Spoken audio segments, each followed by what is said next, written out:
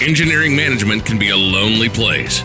Welcome to Managers Club, where you'll find interviews with top engineering leaders and managers to help and inspire you. Listen to the real-life stories of successful and ambitious engineering leaders who are focused to lead their teams to bigger and better outcomes. This is Managers Club.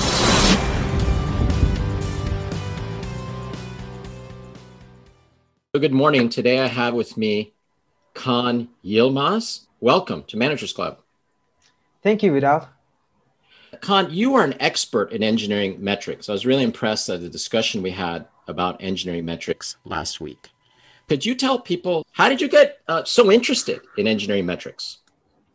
It wasn't specifically about engineering metrics. What made me interested in this topic was we're engineers and we are proud to say that we are logical, we acknowledge data, and we make decisions based off of data.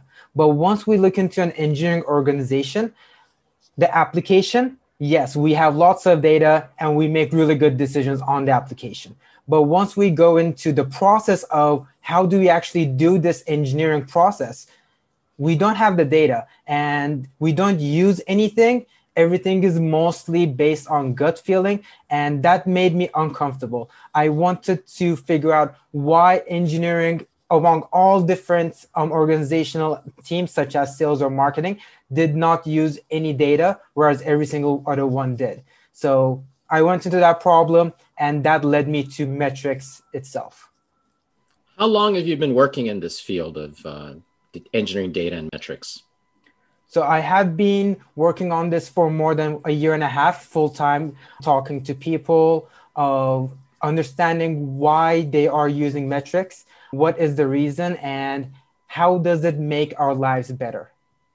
What is the goal of the metrics? Why should we care about these? Why do we track anything? Why do we have metrics? The base reason is to align people to a specific goal. For companies, this is revenue. We have a single goal, make sure that the company is profitable. That is our metric to track. And this goes into every different, even if you're like having, let's say you want to lose weight, you have a goal and the metric represents that, which is how many kilos are you at the moment. For engineering, this was missing. So I was really interested in what should the engineering organization track. You've also spoken with hundreds of engineering managers, and that's how we connected. What are some common mistakes or misunderstandings that managers have on this topic? So there are a few mistakes that they do. The first one is the obvious one, which is Big Brother. You're tracking all of my actions, and that sounds like Big Brother. You don't want to be tracked. It feels like, from an engineer perspective, it doesn't feel good. And there's a reason for this. People have tracked engineers with the wrong metrics. There's this guy called Eliyahu Goldratt. He wrote the book, The Goal. And in his book, he specifically mentions that if you track anybody with metrics that they cannot control, they won't care. And that is what happens in engineering metrics. They try to track engineers with metrics that they don't control. That is the biggest mistake that I have seen. The second biggest mistake is tracking metrics which doesn't result into the organization's success. So an example of this is number of commits. That has no correlation whatsoever with the company's success. And a lot of companies track number of commits. Another one is lines of code. These are numbers, you can track them, but it doesn't mean anything and it won't make your company successful. Because of this, the engineers themselves, they know it internally. They know that it doesn't represent company success. And they feel like I'm just being tracked by an arbitrary number, and it goes back into something that doesn't matter. So you need to make sure that you're tracking two different things. One is that the team can control those metrics. The second point is those metrics actually align with the company's goal. I think that's a great point. Yes, if you can't really control the metric, what are you going to do? Just pray that it changes. We talked about some of the mistakes people make. What do you understand to be some of the best practices? What should people do? Specifically for engineering teams, I will be, by default, I'll mention about product engineering. That is where we have figured out what metrics to track. I don't know about R&D or other departments of engineering, so there's a distinction between that. For product engineering, what are the best practices of tracking? It goes into team level. If you track individual level, what happens usually is you don't get the signal of the process, you get the signal of the person.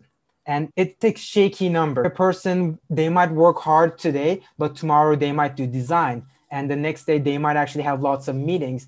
And if you try to track it by a single number, you'll get lots of spiky graphs, and that won't result into actionable results.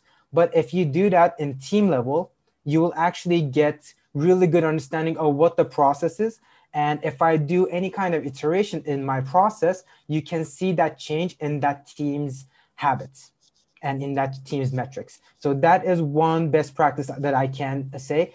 Don't track individuals, track teams. The second best practice is, this goes into the mistakes as well. Make sure that the team can control the metric itself. Most of the teams that I have seen, they try to put product metrics inside engineering organizations. How I'll describe it in this way.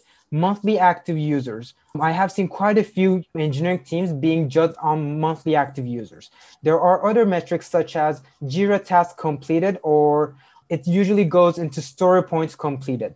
Story points completed is, again, it looks fine. You think that it represents the delivery of that specific team. The problem with story points is it's inaccurate. It's inaccurate because the engineers do not fill it in the correct time. And this produces such a chaotic environment where you don't get actionable insights from tracking story points. To be able to do that, there is a workaround. It's not like you cannot do it. You can do it. You need to make sure that story points are accurate and people are not gaming. So those are a bit hard problems to solve. I have seen people solving those problems, but I would generally recommend not tracking product-related metrics for engineering. There are much, much better metrics to track. We can go over that if you want. Yes, I'd like to. I think that's a great point you make about confusing the product metrics. What are some of the appropriate metrics to track for product engineering teams? Okay, let's go from the fundamentals again. Back to the conversational starting point. I said the metrics, they need to represent organization success. What that means is decrease churn, increase revenue. What metrics represent this? In product engineering, imagine a car. This is the product itself, the organization itself. The driver is the product manager. They can make decisions on where to go on the road, but they don't decide on the speed. The speed is decided by engineering. The engineering organization is the engine of this car. And how do we make sure that the car goes fast? That is number of successful iterations. That is the core metric that product engineering teams should track. What does number of successful iterations mean? Number of iterations is quite obvious in the sense of, okay, if I do a deployment, then I did an iteration. I gave value to customers.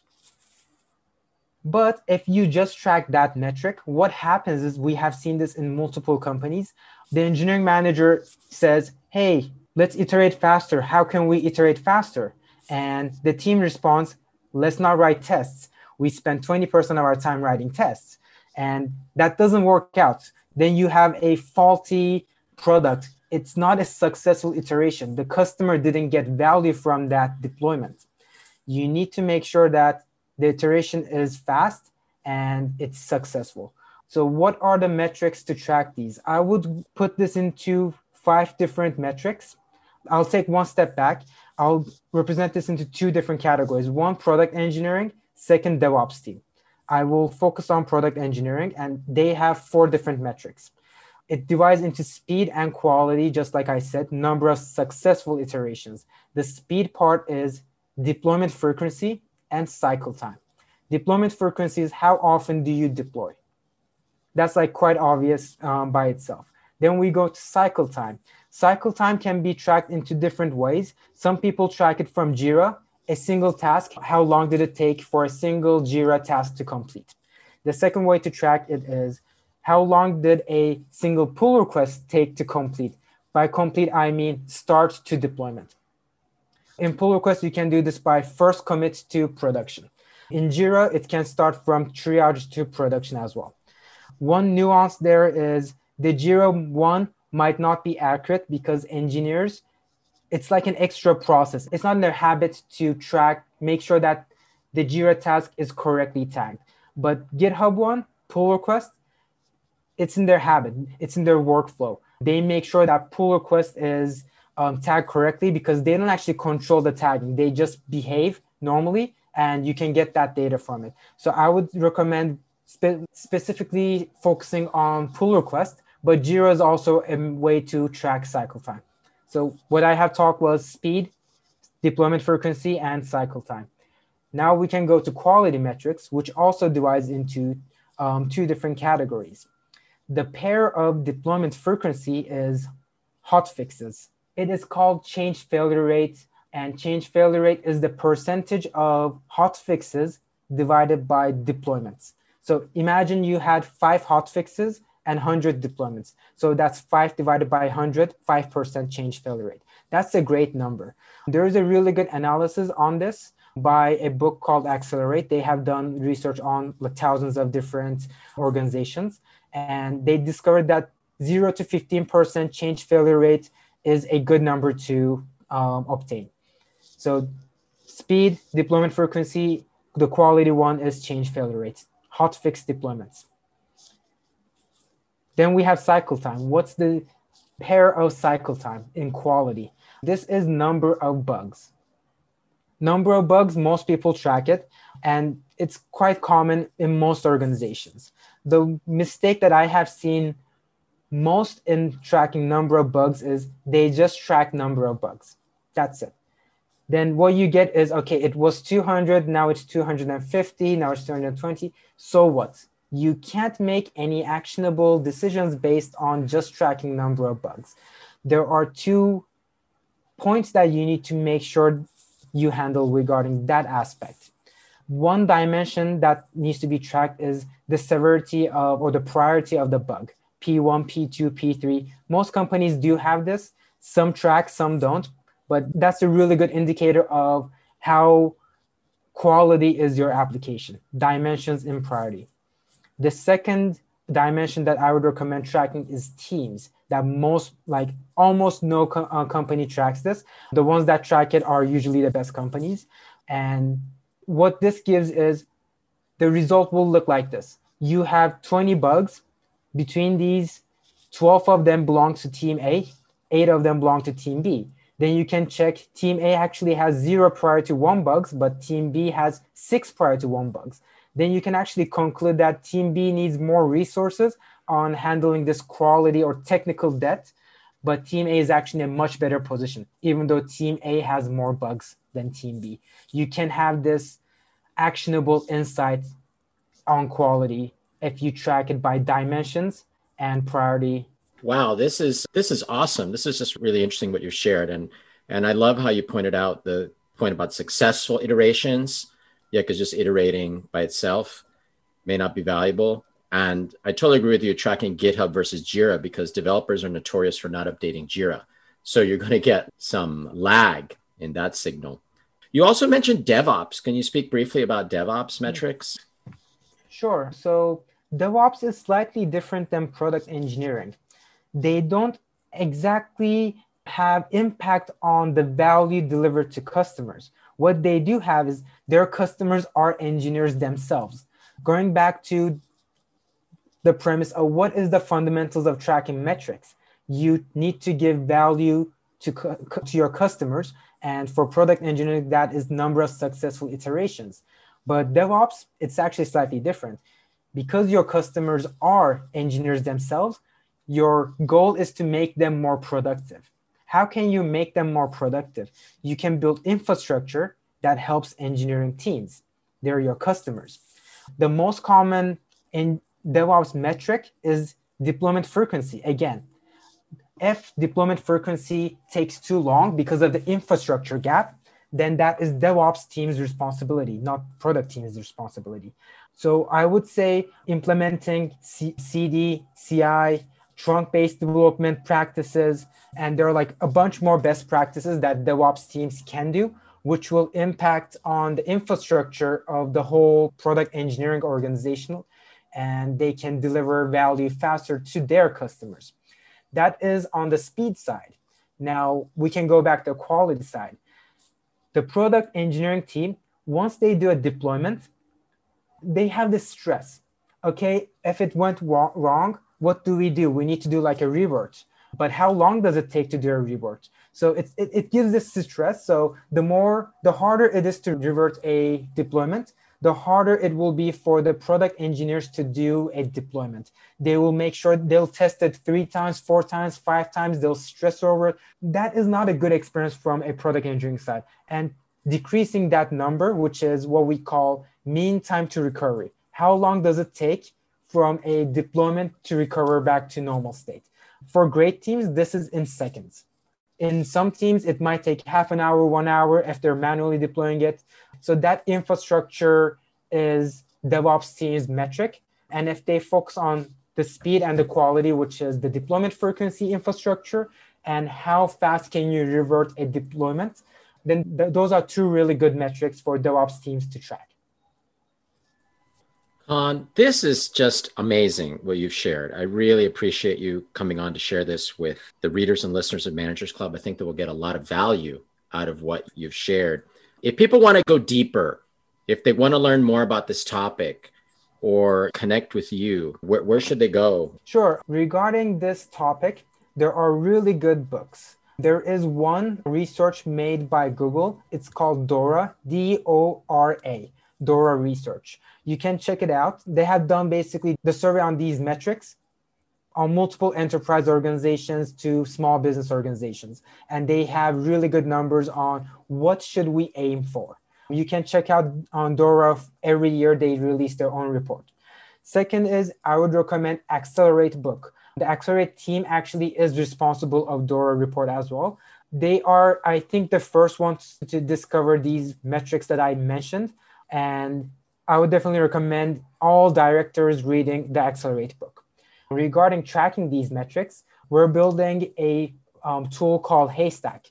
Use haystack.io is how you can reach me, or you can reach me from con@usehaystack.io. I'll be happy to help you on how to track metrics and how to figure out what practices work for your team and how can we make your team aligned on specific goals. So yeah, thank you for having me here, Vidal. That book is from Jeff Humble is like a really good book. I met him once. He came to speak at an event, and that's a great book to recommend. Thank you so much for coming on, Con. I really think what you shared is very interesting, and you've inspired me to do a better job at looking at metrics myself. So thanks again. This is Vidal Graupera. I hope you found this interview valuable. I created Managers Club to help and inspire engineering leaders like you. If you like this interview, please visit the managersclub.com website and subscribe to the newsletter. At managersclub.com, you'll find additional resources, including several books on engineering leadership. We also have a LinkedIn group where you can discuss and connect with other engineering leaders. And finally, subscribe to this podcast on iTunes so you never miss an episode. See you next time.